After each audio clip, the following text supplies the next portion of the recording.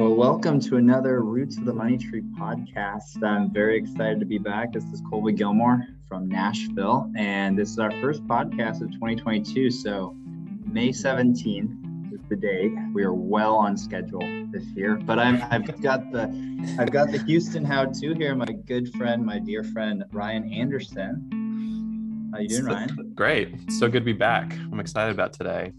I know here at Roots, we've done some things, we've talked about some things, we've learned some things, but we really fell in love with having amazing guests on that are much smarter than us, that are very special, have key insight, that are culturally relevant, and things that I'm definitely not the expert on. Maybe Ryan is, but Ryan, you have a special guest. Let's introduce who we got today. Yeah, I'm so excited to have Brendan Thompson on today. Brendan is a technology enthusiast who's passionate for the nations. I ran into Brendan last year and really came away so thankful for meeting him. I've learned so much from Brendan on the digital asset space, whether that's digital currencies, NFTs, DeFi, blockchain, and a lot of our listeners have questions on these areas. And so I thought it was a perfect mix. And so especially someone in that space who also has a heart for gifting and stewardship and the kingdom. So excited to have you on today, Brendan.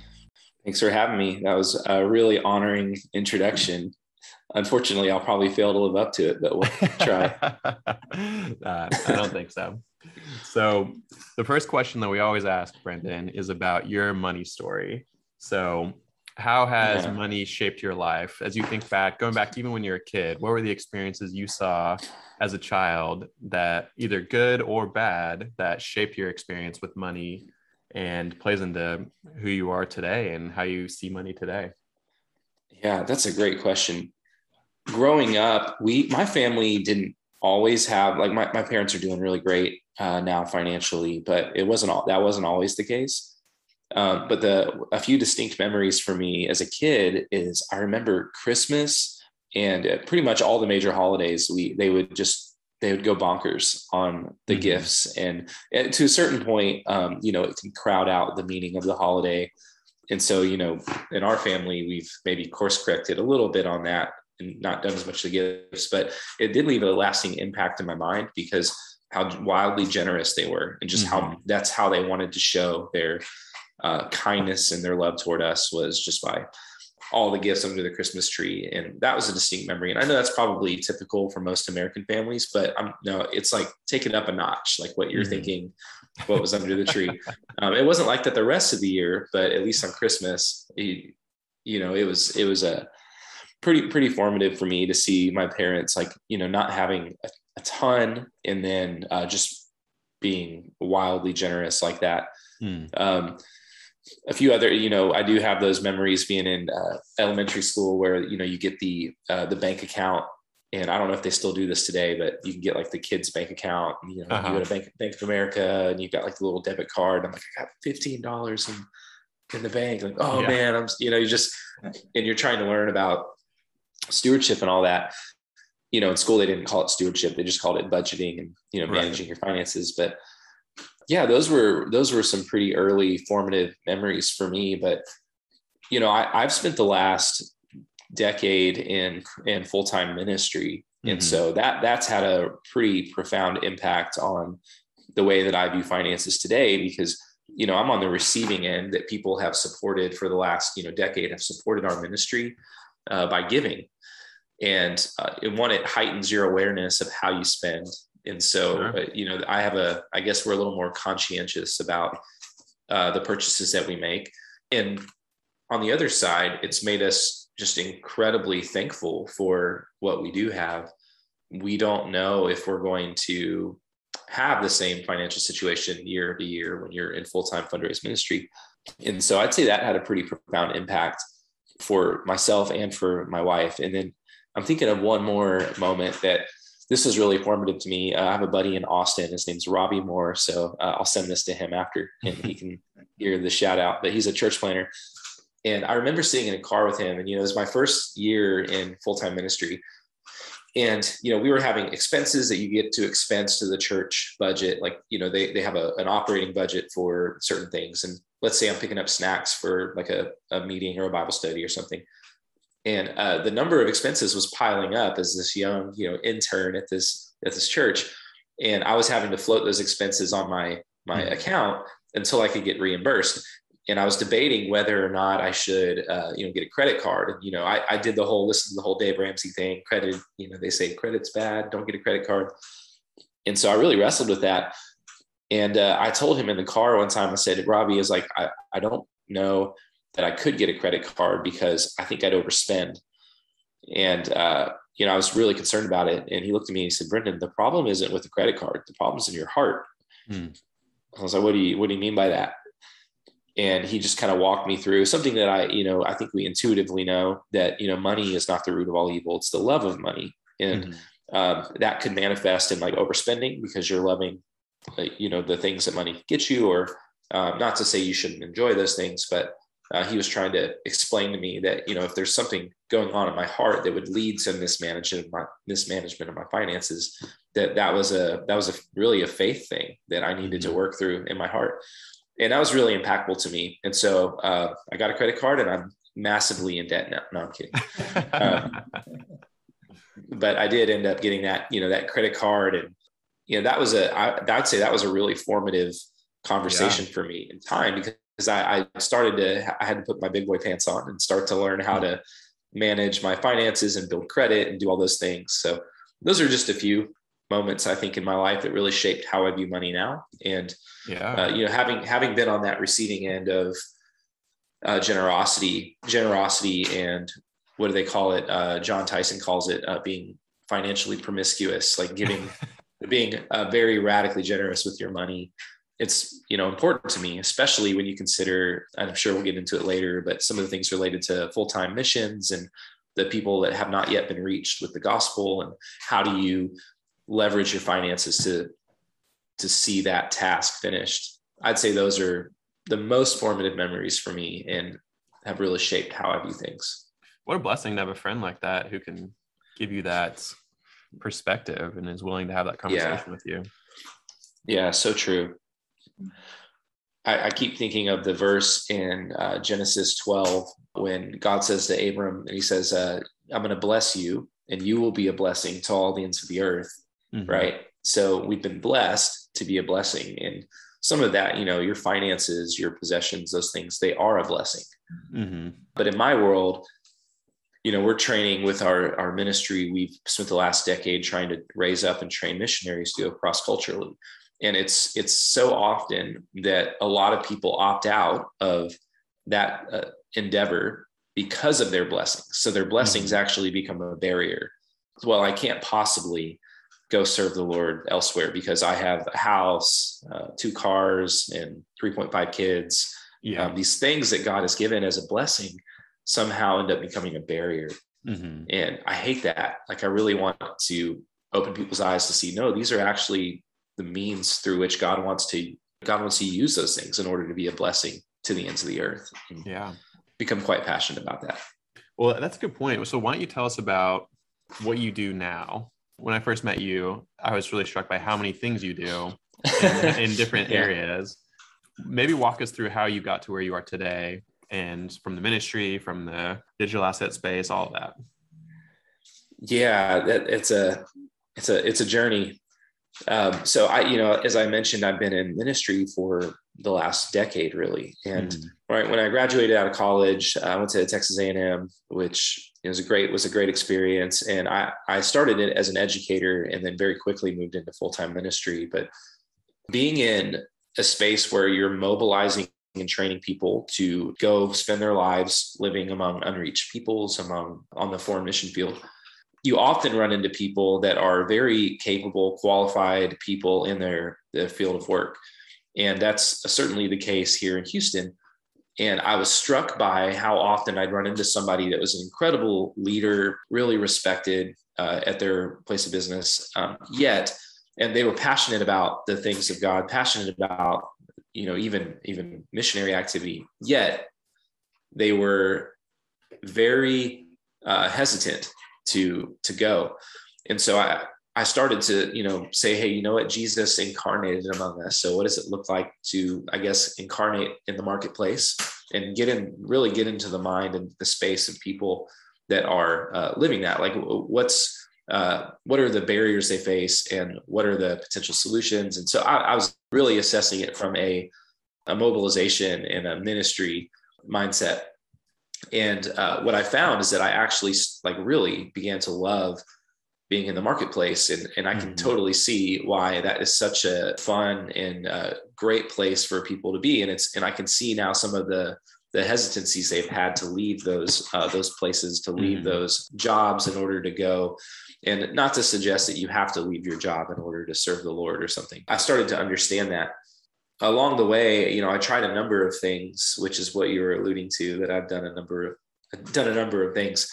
But the technology space is kind of really where I found my niche. I was finding that technology really lent itself to being a global industry that you could take anywhere.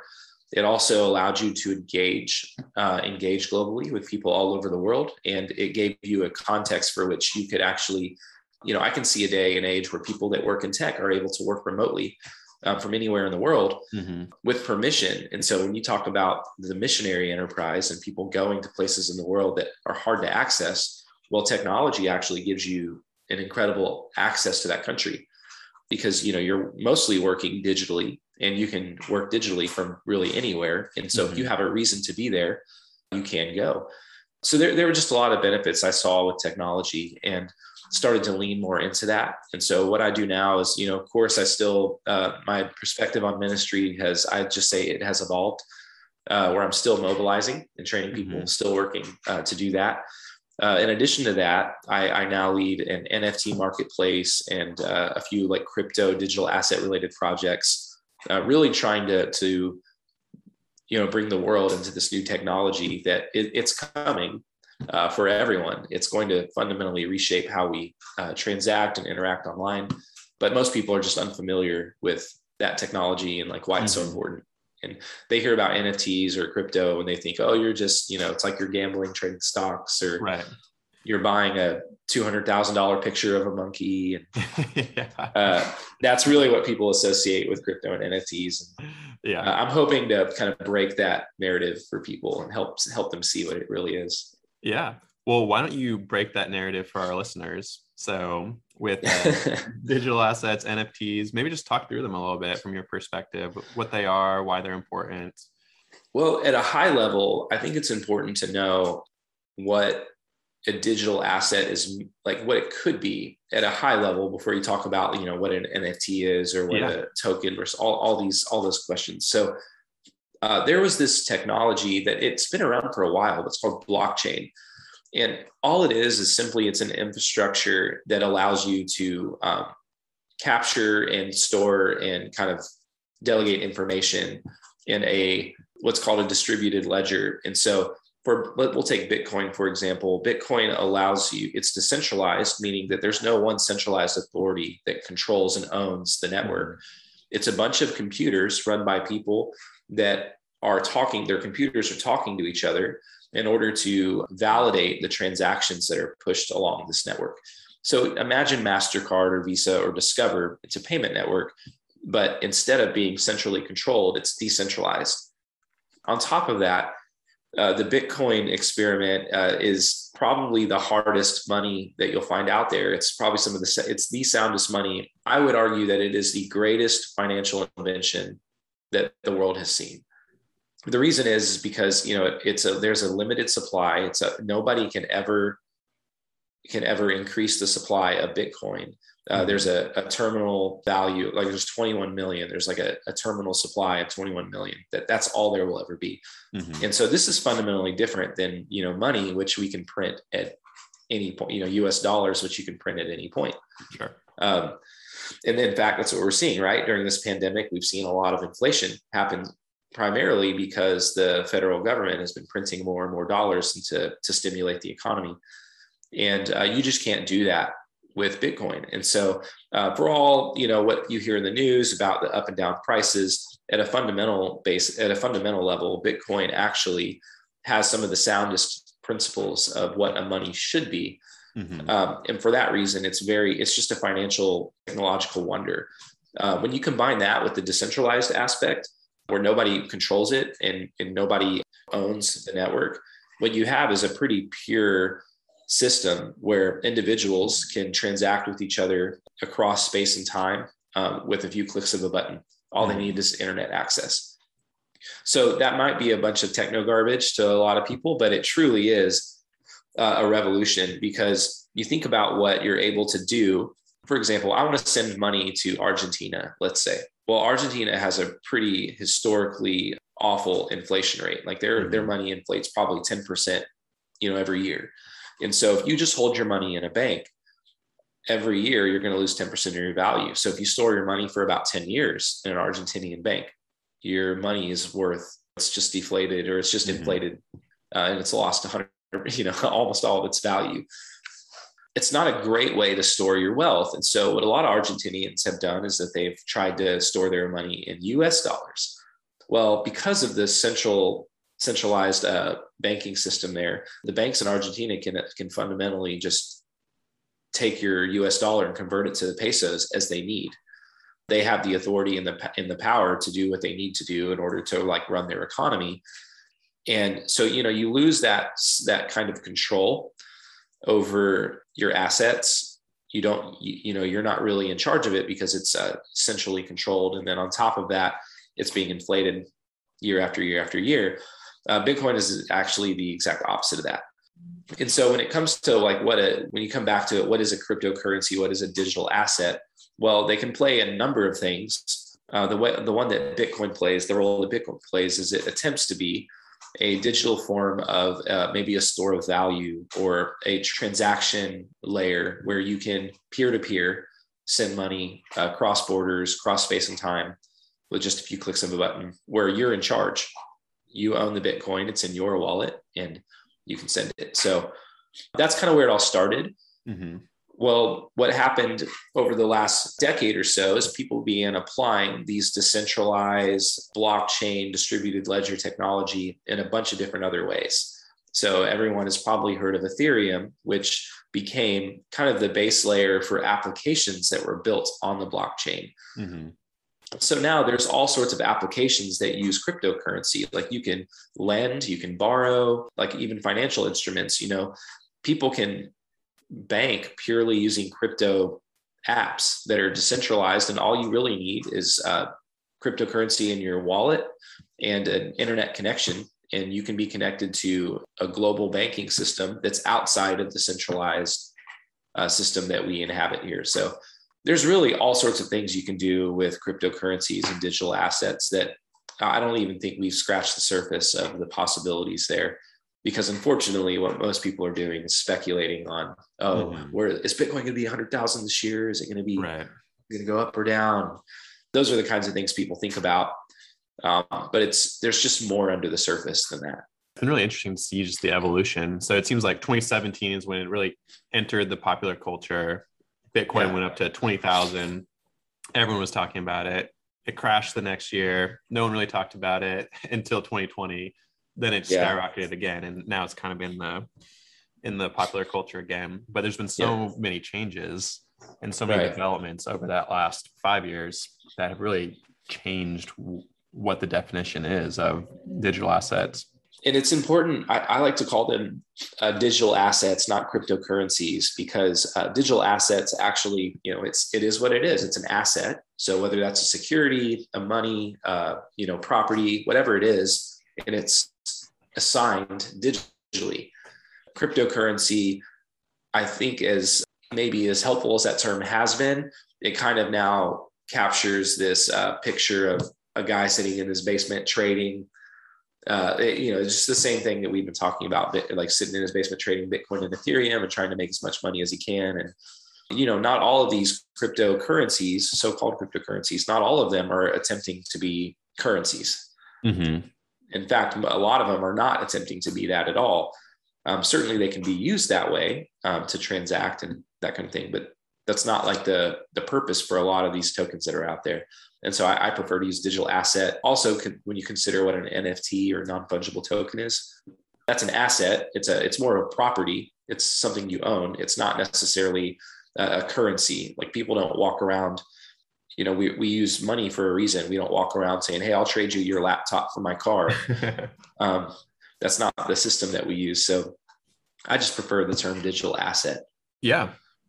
Yeah. Well, let's get into NFTs a little bit. So I had never heard of NFTs until early 2020 with like the NBA Top Shots. I had no concept, no understanding of what NFTs were. And then it's kind of that too is also developed over the last couple of years where it's entered the popular culture a little bit more. But I do feel like people are very confused by what an NFT is, what the value it provides. And so obviously as the creator of an NFT marketplace, you do have that information. So why don't you just share a little bit about NFTs? Yeah, this is one I'm really passionate about because what a lot of people are seeing are these celebrities buying these $1 million monkey pictures. Mm-hmm. And if that's, I'm purposely obfuscating what it actually is when I say that, because that's just what people see. The basic idea behind it is that, fungibility is really the basic principle there. So it's a non-fungible token. Fungibility is just that, as you guys know, it's the idea of one thing can be exchanged for another. And so if I give you $1 and you give me $1 back, it doesn't matter what dollar you give me, they are the same. They function the same. They're going to operate the same. $1 is as good as any other dollar. With a non-fungible asset, it's different. You can't just trade out one for one. So the difference would be like, let's say that I ordered let's say I ordered a Tesla. That would be really sweet. So don't have a Tesla, have a beautiful little Sentra. But let's say I ordered a Tesla and it just came right off the lot and kind of drove itself to my house. I'd be really excited to get that. Well, realistically speaking, there's probably 20 different Teslas on the lot that are all functionally the same. And they could all they're fungible to a certain extent. They could, any one of them will do, provided that, they're all brand new and that's the end of it. Where it gets interesting is like, let's say that I decided to customize the seats and I got leather seats with my name inscribed on them. And then let's say I got like those racing stripes down the top and some flames on the side. Well, now the only thing that I'm going to accept because I've paid for this customized car is the one that I got. Like if you just rolled up any old Tesla onto my driveway, I'd be like, well, this isn't the one that I ordered. It's not, it's fundamentally not the same as another one. NFTs simply take that idea of non-fungibility and apply that to digital or tokenized assets. So when you see those pictures of those apes, they might all look very similar, but they all have properties and characteristics about them in the coding itself, the computer code itself, that make them fundamentally distinct from one another. So one will never be the same as another one. And whether you see the difference in the images or the movie or whatever the NFT file ends up being, whether you see the differences or not, they are just fundamentally not the same, which is different than how Bitcoin or Ethereum or some of these other cryptocurrencies and digital assets work, because one Bitcoin is as good as any other Bitcoin. In the case of NFTs, that's just not the case.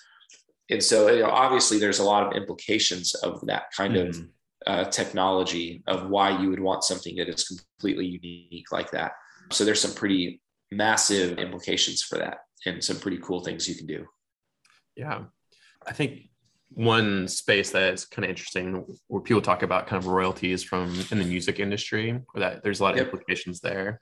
So with NFTs in general, so I know there's a huge variety of them. Are NFT owners able to monetize their NFTs? Yes. And this is it's a complicated topic. Sure. Because there's a lot that goes into it. But essentially, when you own an NFT, that's your property. Mm-hmm. You own it. So you can do whatever you'd like with your property. Like if I get my custom Tesla car. Well, if I just wanted to go out and spray paint it, I can do whatever I want. It's my car.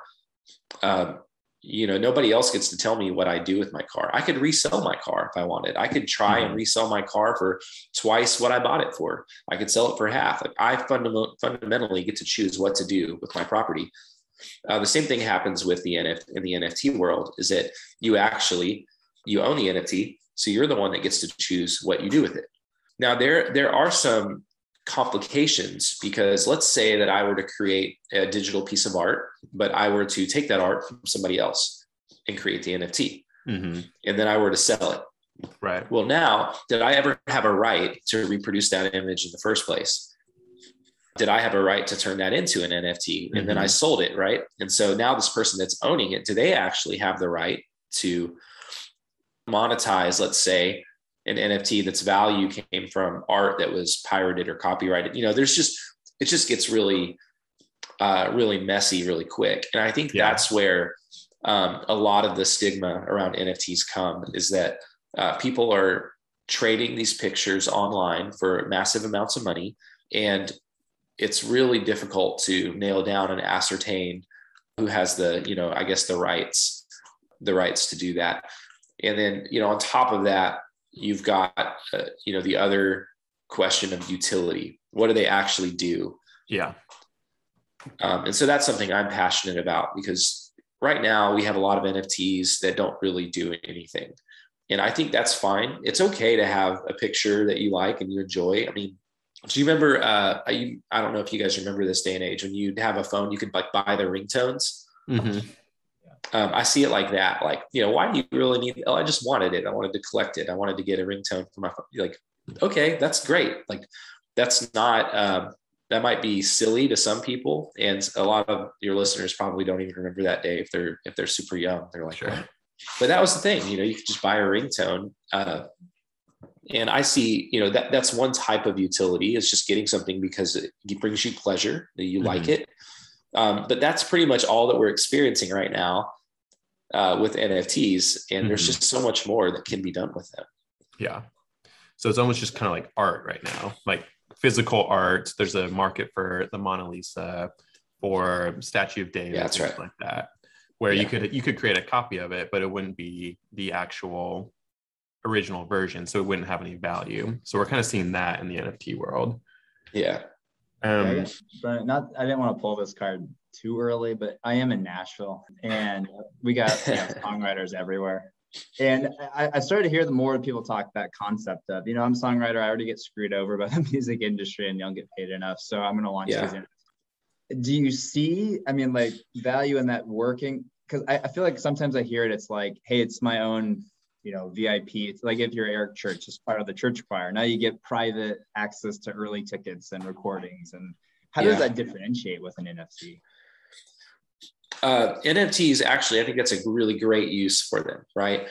Because you've got all these in the creator economy and the creator markets, they're really powerful, because you have this thing that you've created as an artist, and you can make it into an NFT. So let's say it's let's say it's just the text, like song lyrics, or let's say it's the music itself. Well, you can actually, through various blockchains, through different marketplaces, you can actually create royalty streams where you can allow others to buy and hold the art that you've created, and they can then support you in that way. So it really is powerful, because it's one of those ways where creators are actually being recognized as creators, and it's not being, they're not being taken advantage of as much. And so there are some problems, though, with NFTs related to music and all that probably don't have enough time to get into it. So there's definitely some barriers and obstacles, but I'm very excited about what NFTs can actually do for music. One of the big problems is, if I don't want to give you a royalty, I can just find another way. I can sell it over the counter, like peer to peer, and avoid using a marketplace to avoid giving you a royalty.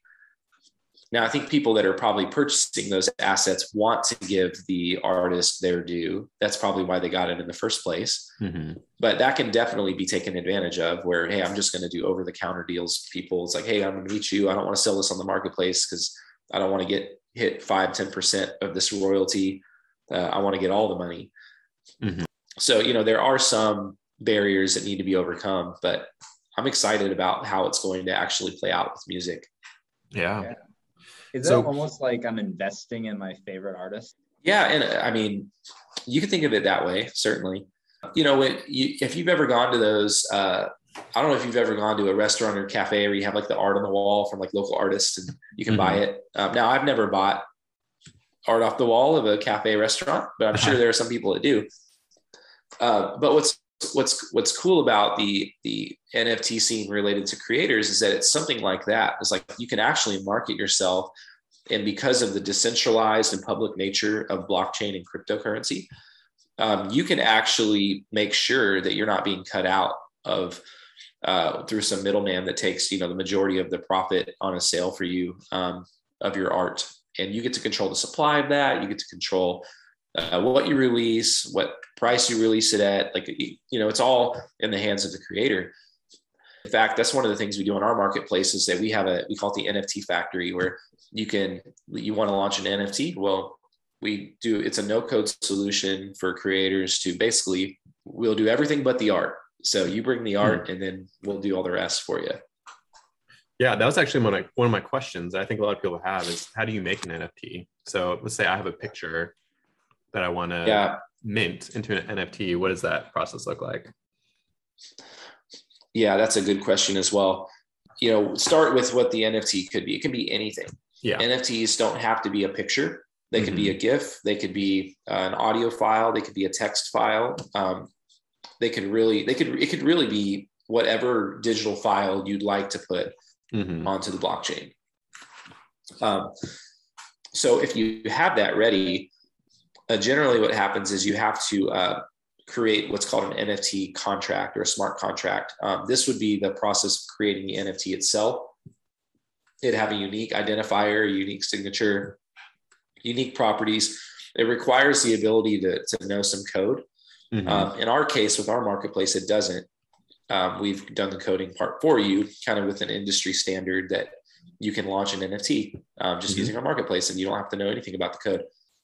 The second thing is that you have to create like a way to release the NFT. So you have to create a launch contract with the computer code that allows people to say, essentially, I'm going to buy this. They interact and they get the NFT into their digital asset wallet by paying you. So you have to create some type of feature for that. And pretty much after that, the sky's the limit. And now you have this NFT. Now comes the question of application. What's it going to be used for? And for a lot of people, it just is, hey, I bought this cool picture. I like it. I'm a part of an exclusive club because there's only 1,000 of these. And so I'm one of 1,000 people in the world that has this.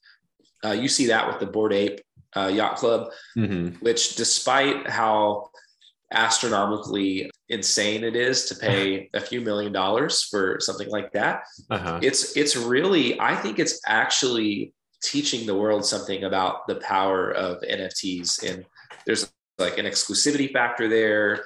I mean, I know of places where they'll have like private meetups only for Bored Ape holders. So it does bring it's like being a part of what's the club, like the highest club at the airport. Yeah. It's like that. It's like club. That kind of, It's like that kind of thing, which is, incredibly powerful and unique, but that's not the only thing that can be done with NFTs. So you could create application and utility for them. So for example, we are creating a game or a series of games rather that are powered by NFTs. And so that's partly what I do with our technology company is we're making games. Well, these NFTs are properties that you, as the gamer, you actually own them. So in these other games, people would play, you play Spider-Man on the PlayStation and you get the new Spider-Man suit or, whatever the game is. Well, you don't actually own those things. When you delete your save file or you return the game to wherever, you kind of lose all access to all of the things that you achieved in the game. Even on mobile gaming, a lot of mobile games have in-app payments. So you're paying for like gems to like fill up your creature, whatever the game is. And you're paying for these things, but you have no claim to them. NFTs give you the property rights over that stuff. And so with our games, we are creating a composable world where all of our games allow you to use the NFTs that we're building in all of the games. And so if you own this NFT, you'll be able to use it in a variety of games. And it means that, let's say you're done playing the game. Let's say I'm not interested in that one. I bought these and I'm kind of over it now. Well, guess what? You can resell them. They're yours. They don't just go away because you are done playing the game. So NFTs can be used in gaming like that. They can be used for different club type features. So we're working with this one collection right now they're in real life community that collects like all sorts of items. and they do these like random giveaways for charity, and they do like random draws for like these items, just a part of what they already do. And they said, hey, if we use NFTs, we can do the same things that we've been doing in real life, but we can make it more fair, more transparent online. Mm-hmm. And then along with that, you know, people have this like cool little digital art that they've made. And so there's a lot of things you can do. Coupons. I'm working with a restaurant bar right now to get an NFT collection for their restaurant and bar. And we've been talking about the different applications, but one of them is that if you own this NFT, you'll have access to sit at the chef's table with like the bar where you look into the kitchen. Mm-hmm. But only people that hold the NFT membership can actually reserve those seats. And potentially there are going to be some perks, such as like, you know, you get half off drinks on your visit, sure, things like that. So there's a lot of application that can be used, that NFTs can be used for. And those are things that people are already doing in real life. We're just making them, I guess, more fair, more transparent, and more, I would say, more accessible globally. But I realize that most people might think that that's the opposite, because like, how do I get an NFT? Yeah. But over time, it will become just the standard, I think, for a lot of these things. Yeah. The game that you're talking about, being able to hold on to the different pieces and things that you've built or bought in the game, it reminds me of Ready Player One. So I don't know if you've seen that movie, but for our listeners out there, it's kind of a movie that talks about like what the metaverse could be. It's super interesting. You kind of go into the game and you acquire these different things. I only saw the movie for the first time like 6 months ago, and I was just shocked by how close we are to that. Yeah. People, I used to joke that people always talk about how the Matrix is in the future. It's like, that's what we're heading to. I'm like, actually, we're probably a lot closer to Ready Player One. Yeah. If you're talking about sci-fi movies that mirror reality, you know, that's a real dystopian kind of world. I'm hopeful that all of this stuff will be a little bit better than that. Yeah. Me too. Maybe there are others more pessimistic than me. But. Yeah. Well, Brendan, what do you see as the next big thing in the digital asset world? Yeah, there's a few. I'd say be looking out for tokenized real estate. Mm-hmm. It's already starting to happen, but you know, they have real estate investment trusts where they do kind of fractional ownership over real estate. Well, imagine applying the digital asset technology to that. Mm-hmm. You know, because what tokenization does in the blockchain is it makes a very illiquid asset, like a property, like real estate, turn into a very liquid asset. Because if there is a market online that you can access in a few clicks of a button, and you own 13%, let's say, of a condo community in Puerto Rico, well, if there's a market for that, where people are buying fractional parts of that property, you're turning what was once a very maybe not saleable asset into something that is highly saleable, because you can just get online and you can just sell your portion of it. We're already seeing this happen with stocks and with certain securities. So there are actually these alternative trading systems that allow people to use blockchain to tokenize their stock, to where you know, if you've ever invested in a small company, usually, you know, you're waiting, like I'm running a small company right now, a startup. And so our early investors are like, well, we'll see if there's going to be a payday for this, because we don't know if you're going to have a liquidity event in the future. And it's like, that's very true. With these alternative trading systems, you have a highly liquid market, like pretty quickly. I think it's within it's like a year and a day that you can begin trading your securities that you own. Wow. So I see that being applied to real estate in a lot of ways. It seems ready for that. Gaming is just heating up and getting started when it comes to NFTs. And so I'd definitely be looking for that. I mean, maybe I'm biased because that's what our company does, is take NFTs and make games, but it just seems to be ready for the blockchain, and gaming just seem like they're just ready to touch. And surprisingly, there's a lot of pushback from gamers, I think perhaps due to the fact that a lot of these companies, they see NFTs as another way for the big AAA game studios to like milk them out of their money. Sure. And, that's probably going to happen. But for every one of those, there's going to be indie game studios like ours that is focused on being Web3 decentralized, giving you, the gamer, the property rights. Like, we're trying to do things the way that us as gamers would want them to be. We'd want our games to be played.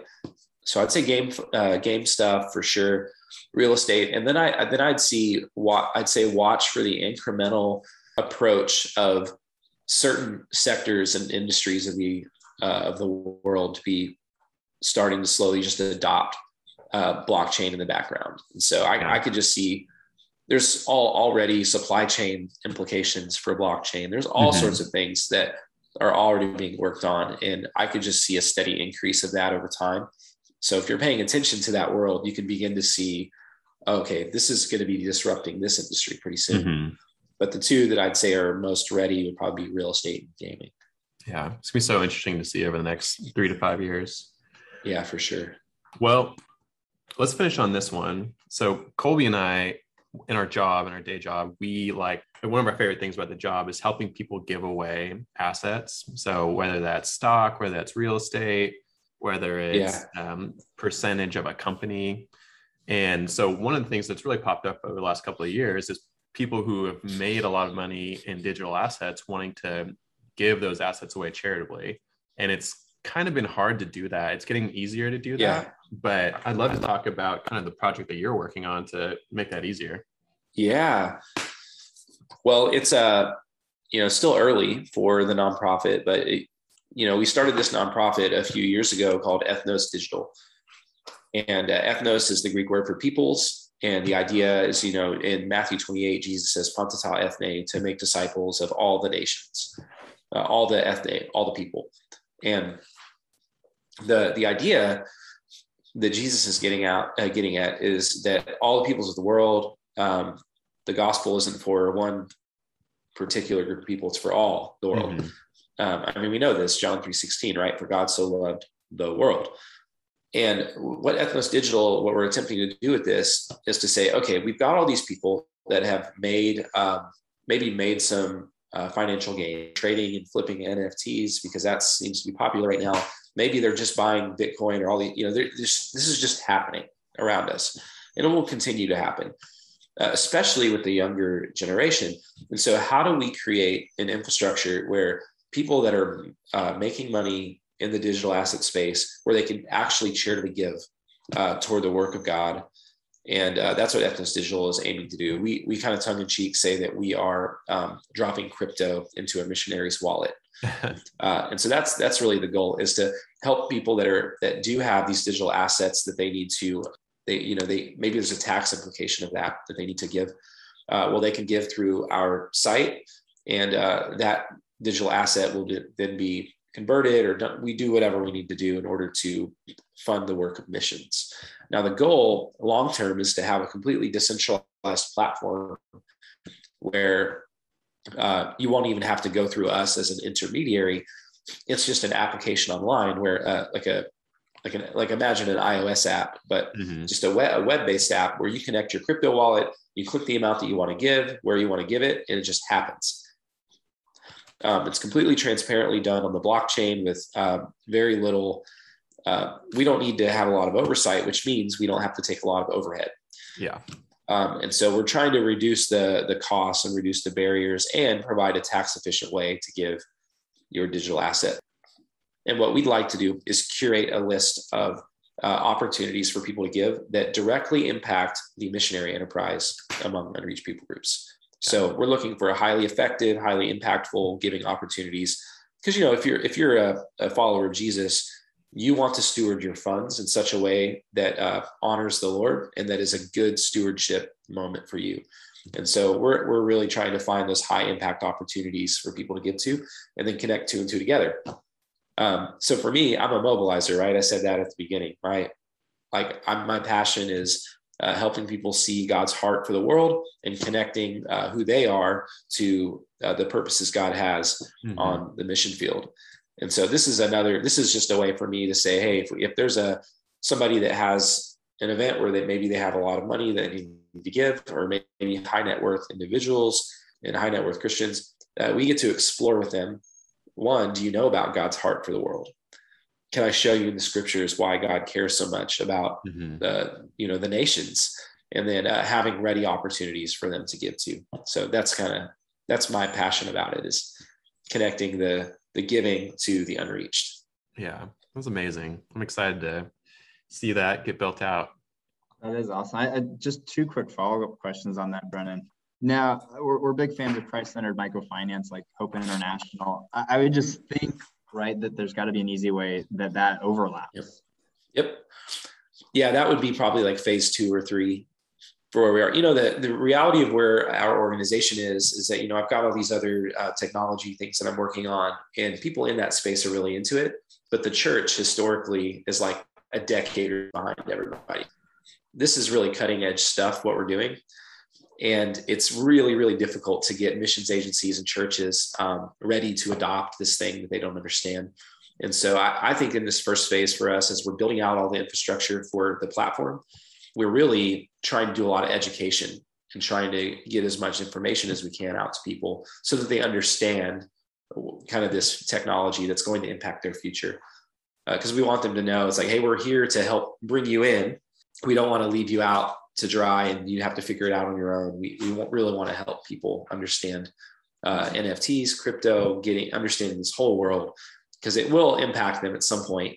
But if we can get education in front of churches and missions organizations now, we can actually be on that cutting edge. They can be on that cutting edge and take advantage of moving into this technology maybe faster than they would have had we not stepped in. So I'm really passionate about getting people ready for it and educating them in that way. All right. And then quickly tying this all together, you started off in the beginning talking about, hey, credit card overspending and it being a hard issue. And really in this crypto world and connecting with roots of the money tree, me and Ryan are always going, hey, what are our real root convictions, our principles? How do we think with our heart or think biblically about what we're doing, if it's money or anything else, that it doesn't, become our treasure, right? Because we know where our treasure and our heart will follow. So I often hear, it could be a random person in a restaurant to a young friend, to an older friend saying, hey, I'm just going to throw all my money in crypto. And it becomes a sense of, this is my belonging, right? I'm a part of this. This is what gives me purpose. It's a huge problem. Like my church or my home. How do we think biblically around that rather than this becoming our purpose? Yeah, that is a key question. Unfortunately, there's an event in the last 2 weeks. I don't know if you guys have been following it, but there was a cryptocurrency called Terra Luna, and they had something. It's not worth getting into, but if you were in the digital asset space for a while, you'd see that and be like, yeah, that's not going to work, because we've seen things come before just like it, and it basically just collapsed. They tried to do a stable coin that was pegged to the US dollar, but they tried to use algorithms to keep that pegged there. And that's highly subject to manipulation, to the point where we've actually seen that same idea be tried 2 or 3 times, and all of them have failed. But in the midst of that event, I've heard stories now of dozens of people that have committed suicide because they've lost their entire life savings because they threw their money into what they thought was a stable token that was going to be $1, and that they would get like a yield on that. And they'd earn, 10, 12, 20%. And it just breaks my heart. But I think as believers, it's really, really important that you don't get so caught up in the hype of what, you've got a bunch of people, that a lot of people in this space, they don't have the same convictions about God, faith, the church.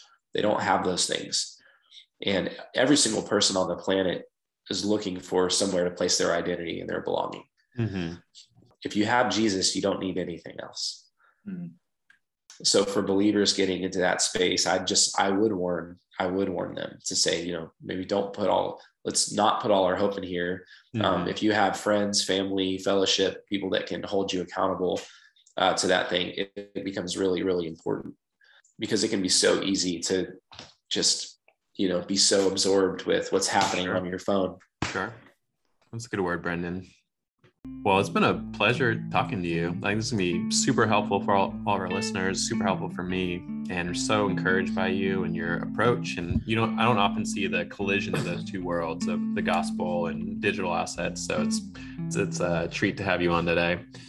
Well, we're excited to see all the different things that you're working on continue to be built out, and hopefully we'll talk to you again. Yeah, would love to. That'd be great. All right. Well, thanks, Brendan.